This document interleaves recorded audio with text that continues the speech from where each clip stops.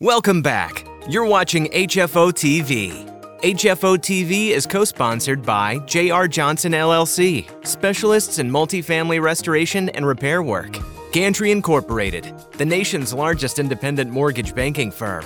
Butler Exchange Group, offering 1031 tax-free exchange services. And Forensic Building Consultants, experts in the diagnosis, repair, and preservation of multifamily assets. Welcome back to HFO TV. I'm Greg Frick, partner at HFO Investment Real Estate. And today we have with us Andrea Bell. She's the new Executive Director of the Oregon Housing and Community Services, also known as OHCS. Mm-hmm.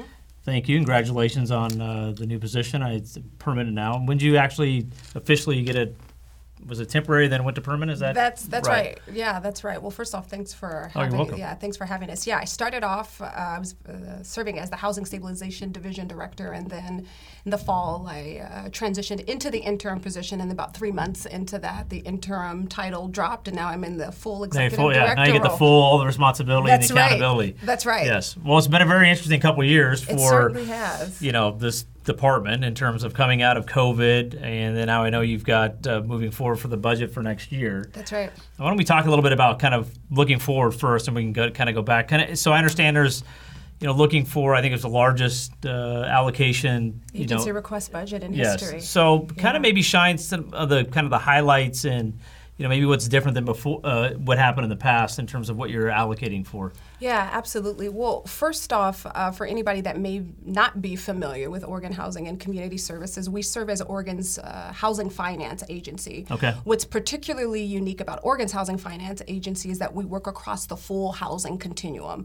So in addition to doing the traditional and critical work around financing affordable housing, making sure that we have pathways to home ownership, we also have deep investments, critical investments in homelessness prevention and being able to address homelessness, but also in energy and weatherization, which are critical services in terms of bringing down the cost burden as well, because we know that many households that are rent burden are energy burden as well.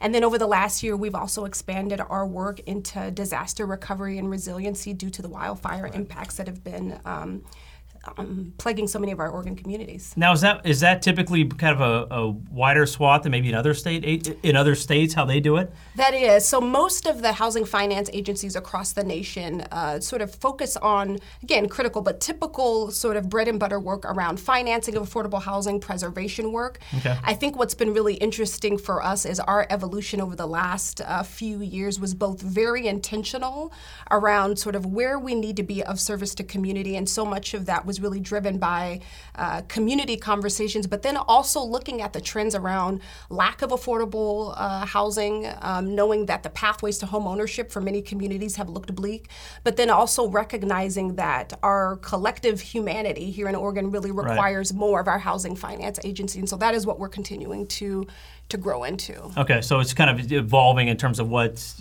under your umbrella, so to speak. That's right. Okay, and that's right. So then looking at this, so the budget comes for, I think it's 2023 proposed budget. That's right. Where you've got to go to the legislature and ask for, is it more funds across all the spectrums? Are there certain things that we're really trying to target to say this is where we need more funding for this immediate issue? Yeah. What are some of the highlights of those? Yeah, well, I think that this is a really critical point for the state of Oregon as we think about the needs of housing. Obviously, the last couple of years around the pandemic has exacerbated so many of the issues that we've had before. So we're at this point of what I consider to be sort of both heartache and hope, recognizing that we still have so many communities that are impacted by lack of being able to get by, and that's tenants and landlords struggling to get by, and also recognizing that this is a time where we have to feel both hopeful and resolve about that. So going into 23-25, as you mentioned, we're asking for over $775 million in housing. And I have said that is both audacious and appropriate for the scale of the need. We have to invest in resources, invest in a course of action to meet the scale of the crisis. So within that budget, within that course of action, we have about 65%. About 65% of that budget is supply focused. So our local innovation fast track, which really is in investing in the creation of new affordable housing for rent and for purchase. And again, you guys don't do development; you provide the funding for development. That's correct. Okay. So we work through grants and contracts okay. with our partners, and so we have about $200 million in that local innovation fast track for preservation of affordable housing, $175 million. And as part of that, as we equally focus on supply of affordable housing, we also have to protect the affordable housing that we have, which is why those preservation investments are important.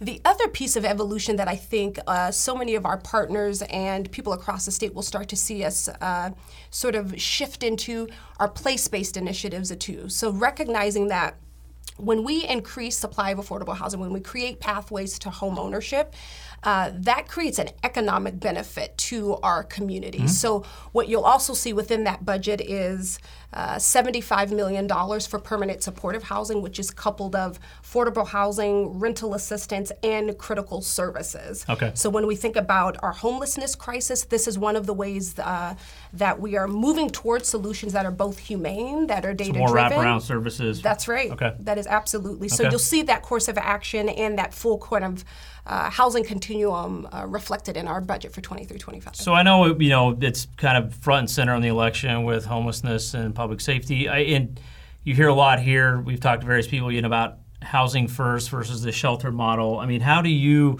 reconcile that? Or is it one size fits all? Kind of what's your thought now as the director on where the state should go, or how do you what are some of the solutions you think for that? Well, certainly I think there is a great deal of care and concern for our communities, but I think particularly around the experience of homelessness and the experience of unsheltered homelessness. Mm-hmm. When people drive by their communities and see that, we should not be desensitized to that. We should not be desensitized by that reality. And also recognizing that we haven't built enough affordable housing for so many years.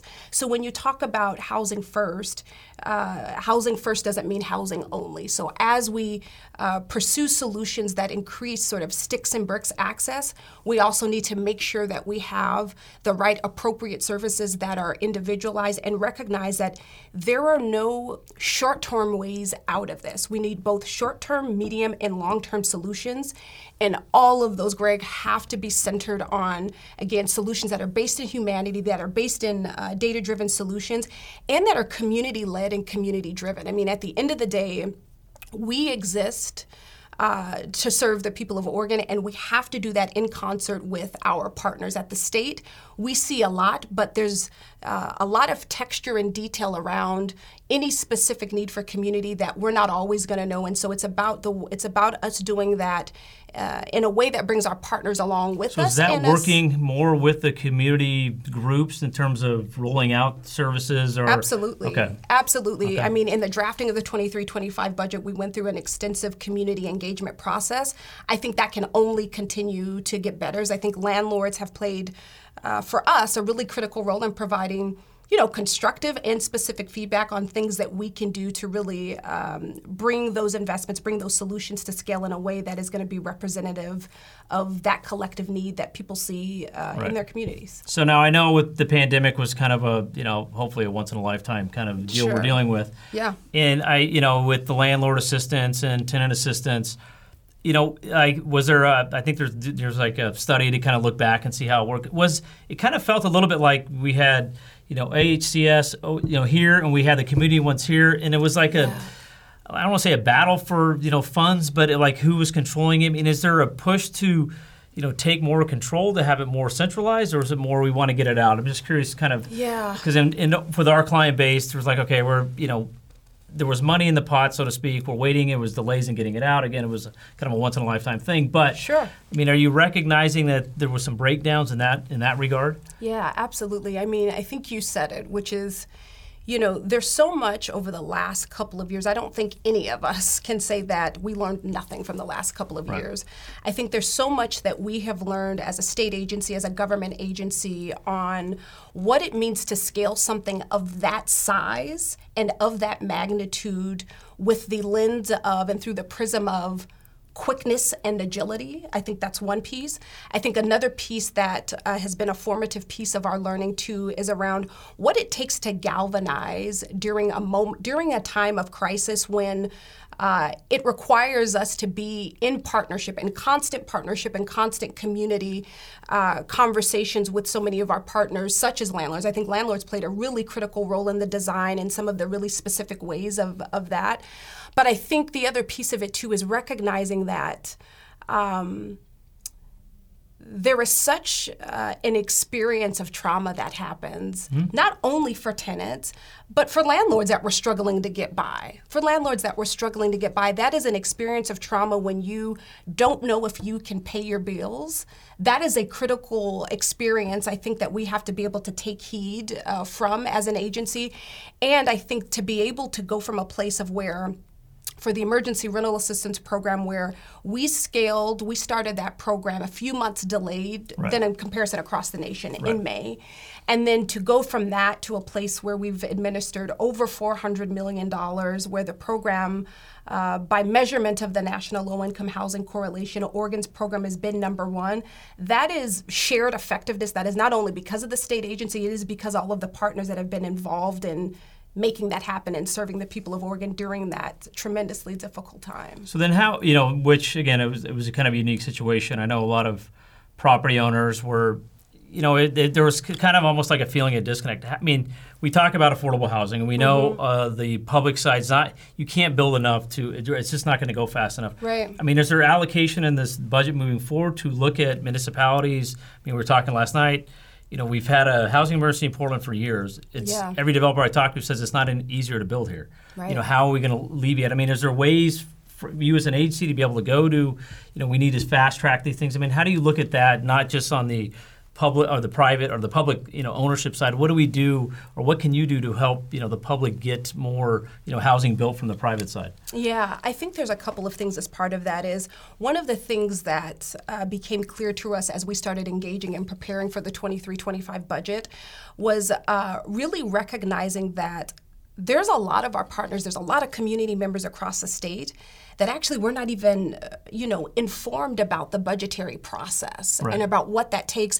And that is no fault of theirs. What that does is it highlights a gap in which we sort of need to step into and to make sure that people are aware of the process, know how to engage in process, and quite frankly, Greg, to create opportunities where people can tell us as state government, here's where the intention was spot on and here's where it just didn't land.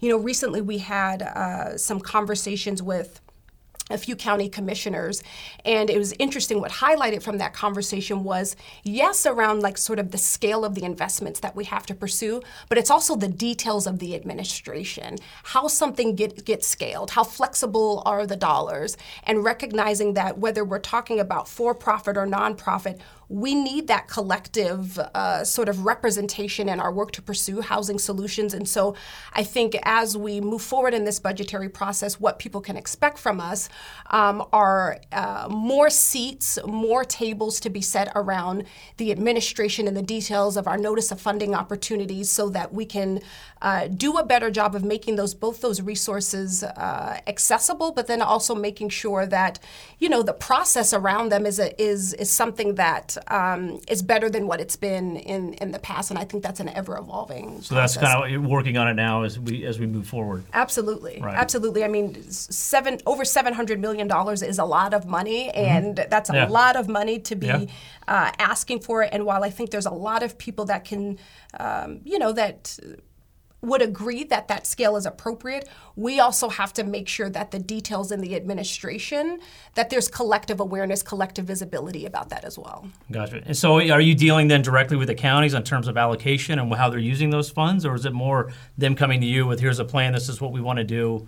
Do we get a vote for it, or how's that work? Yeah, it's a little bit of both. So I'll give you one example. So as part of our both current work and present day work that we're going to continue on, we're continuing investments on housing-based shelter models across the state. And so over the last couple of years, we've had a much stronger representation of diverse players, but that includes city and county governments as well in that. And so some of those conversations that we had just actually just recently with a few of the Oregon mayors, were really around how do we make sure that there's alignment between the state and localities around where investments are going, what outcomes are pursuing, knowing that the demographics, the unique needs of each community varies, and just to be really honest about it too, it's important that the state does not put forth requirements or expectations in a way that's a one-size-fits-all approach. What works in Multnomah County or in Central Oregon may not work on the border of Oregon and Idaho, and so being able to keep that level of clear-eyed about that at the state and making sure that we are not working in a vacuum is part of the responsibility that we hold, in addition to asking for a lot of resources, is making sure that our partners are as engaged in the details of that. And are you getting, is it a receptive message? Are we seeing that based on, what happened the last couple of years in terms of, there's some things that need to get fixed. There's, like I said, from our world on the private, ownership side, there seemed to be a disconnect between what was needed and the operations, and I think there's going to be need to be a lot of repairing kind of in that relationship. It almost felt like we were putting policy in place, not really talking with all the stakeholders. It was kind of one size fits all or one point of view. I'm just curious, are you open to having more, not just the same players all the time or the loudest voice in the room in terms of how we're going to allocate this down the road? Yeah, I'm so glad that you mentioned that. It's interesting, and I'll use sort of the emergency rental assistance because that was the largest program of the last couple of years. That was sort of the from a rental assistance perspective, from a housing perspective, in many ways, that was the fingerprints of the last couple of years. And, I will say that, recognizing that the need is still great, and even administering $400 million when, just for context, we would on average be pushing out about $20 million. So we're talking about different scales. But even so, I think about the many conversations that we've had directly with landlords that provided both very specific feedback around what's just simply not working. So some of those are around application optimizations or details on the back end of we cannot see when an application is approved, and we need to be able to see that in order to be part of the process. And as we received reallocated funds from other states, as that program continued, we made those optimizations, and candidly, it made the program better. That was very specific feedback and open feedback. And so it is about really leaning into the full contours of when we say relationship, and that means power sharing. That means listening even when it's hard to listen. And at the end of the day, there were so many stories, so many experiences, Greg, of tenants talking about landlords who helped them apply, landlords who helped them with repayment agreements, landlords who worked with them and held their hand through the process. Now, we don't hear about those stories in the press or anything, but I mean, they're out there. We're trying to get them out. But those stories are absolutely out there. Those stories are absolutely out there. And so it is, I think, part of our shared responsibility as we recount the last couple of years and what we've learned to also acknowledge and to uplift truth and transparency. And while we know and we fully acknowledge the challenges, we also know that there were a lot of landlords that played a pivotal and critical role, both in the administration of the program and feedback to us, but also showing deep care and support for their tenants. Those experiences are there, those stories are there because we've heard them. Oh, good. So in terms of affordable housing, and we've talked a lot about, community partners and building affordable housing, we're all, is there a strong push for like an expanded voucher system? Because we'll talk to a lot of people and say, owners can't set rent based on whatever they want. It's a market-driven thing. We've got supply and demand. Right. If we've constricted supply for so long, we've got this added demand because people want to live here. So that's going to push rents. Would a more, more bang for your dollar to look more at an expanded voucher system? Because my fear is, it came out today, the CPI, there's going to be this clamor about, rents could go 14%. Okay, people aren't raising rents 14%. But again, you're not, you start talking about that, you're going to have less supply, which then dries up rents. Would a voucher system be a better way to kind of help on the affordability side? Yeah, well, I know there is a lot of talk and continued talk and conversation about the role of rent assistance, and I think Within our budget, you do see there is a request in there for additional rental assistance, recognizing that, while our emergency rental assistance program closed in August, it has been really insightful to see the scale of the need that is continuing to persist. And keep in mind that we're only seeing that from the tenant side. It doesn't tell the story of the larger need or the landlord need or the other needs out there that may exist outside of what we can see within the program. And so I think there's a couple of things that we have to continue to keep our eye on, which is one, knowing that we need big A, affordable housing. We just simply need more of it. We simply need more of it, and there is no way around that.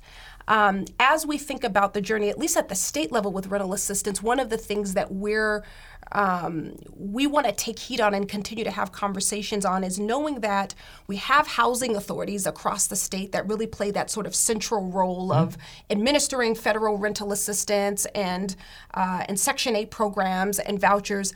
I think one of the more recent conversations that we've had is really looking at our colleagues in other parts of the state, in other parts of the country, HFAs that have state-administered rental assistance, and looking at what are the pros and cons to that? What does that mean for the system? What are we trying to get out of it? And I think for us, as part of these conversations, it is there is a responsibility that we hold to make sure that when we're seeking to diagnose or assess or fix or fill in a gap, that we really scan our feelers out there to make sure that we understand what we're trying to solve for, what that means for the system, and also trying to understand that with its full complexity from a landlord side, from a tenant side, and understanding that there are deep economics to that too, and making sure that the state is playing a constructive and responsible role and making sure that if we're going towards an investment, that we understand our role in it and where there's an added benefit, where there's duplicativeness, and understanding that this is going to be a collective push over the next few years from a housing perspective. We just have undersupplied housing for so long. It's, you're not going to fix it tomorrow. You're not going to fix the next day. I just have a concern sometimes in terms of it seems to be a disconnect between some of the policies that are put in place as in terms of what that does to capital supply, and then at one side we're saying, hey, we need to do affordable housing, but then we're putting a higher burden on development, or we're putting things like that to say, look, if we don't address the supply issue, this you can do it. You're still going to have this, and I just sometimes wonder, people really think about, is this really going to get us to where we want to go? Right. We talk about rent caps and rent controls. Sure. We understand those, but if you look at that. If capital says we're not going to invest in this market anymore, have we really solved the issue? Is there a better way to go about that? And I just sometimes feel like there's a disconnect in terms of what are these true consequences going to be on some of the policies that are in place. Yeah. So, do you have the ability to go to some of these municipalities and say you have to make it easier to develop? You have to take down some of the barriers on this to increase housing, or we're going to just continue to battle this? Yeah, absolutely. It's interesting. In some of the more recent conversations that we were having with our development partners, even being able to see, the complexity with building affordable housing has always been there, and you know that the complexity has always been there.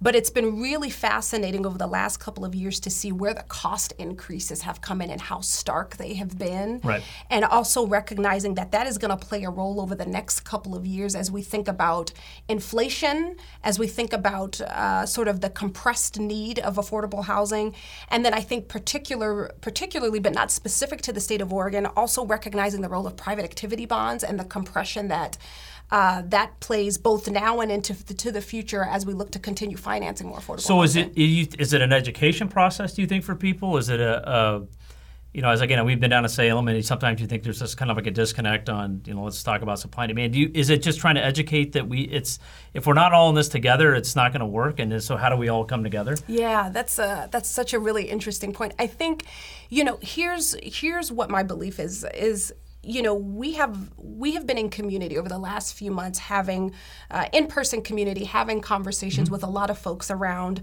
affordable housing needs, and we've had those in rural communities and our urban communities to really hear from tenants and landlords, to really hear about what the needs are.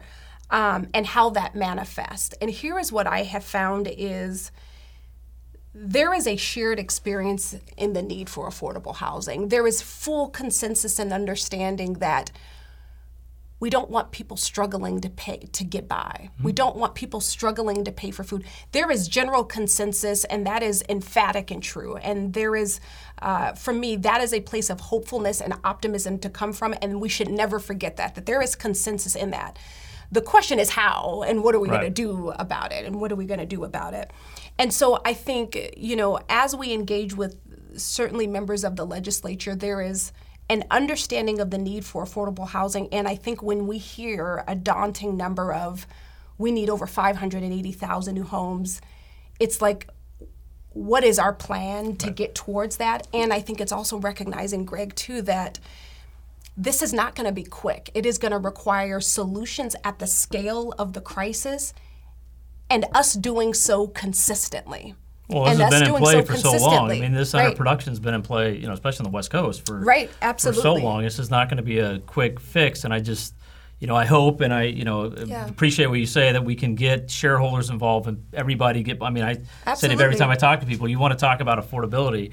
Go talk to somebody that owns a house. Okay, you don't want density, you don't want urban sprawl. Well, you can't have affordability too. You have to give something up. Right. And I think as a collective, if the city's not changing and growing, it's not going to do well. So how do you get people to recognize?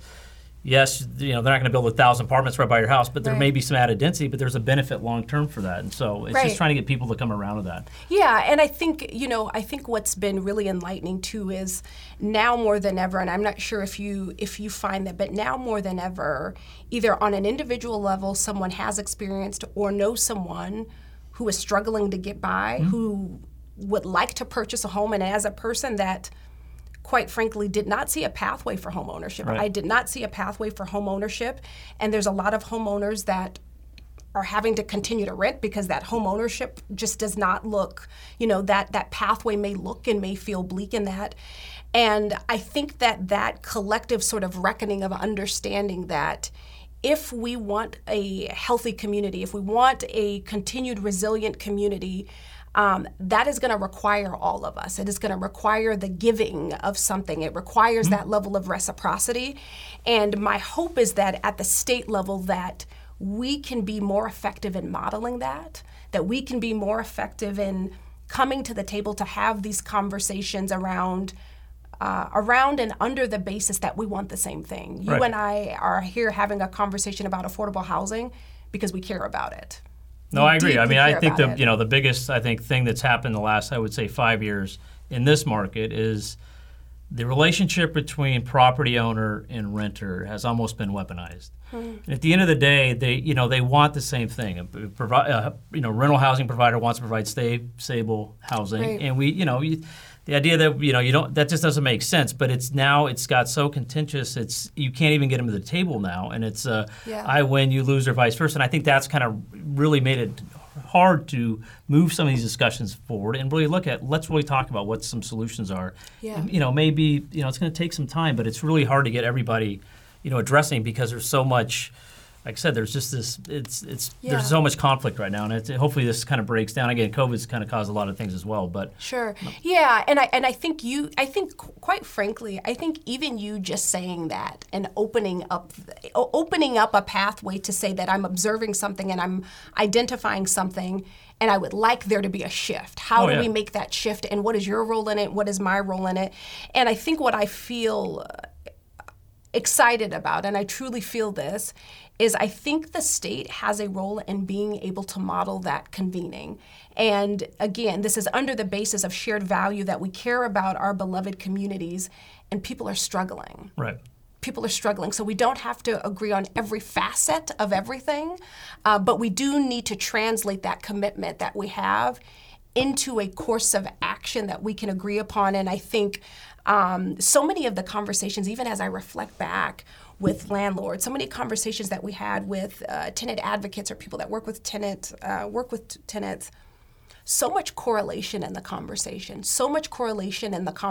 and I think you are right in that this is a time where we are going to have to sort of maybe not see conflict, but see creative tension and go towards it and have that conversation. That is our only way out it. We cannot go around it. Oh yeah, I would agree with that. So, well, thank you for taking the time to come speak to the audience here. Absolutely. Wish you a lot of success, and absolutely. You're going to be. I'm sure it'll be. You spend a lot of time in Salem pitching this. Yeah. That's right. We have a lot of work ahead of us. We certainly look forward to all the support in that, and just certainly much appreciation to the landlords that have played a really critical role over the last couple of years, and that shouldn't be undersold or lost on us as well. Yeah. And again, if you want to learn more about this, you can go to the website below, and we'll see you again next time on HFO TV. Thank you.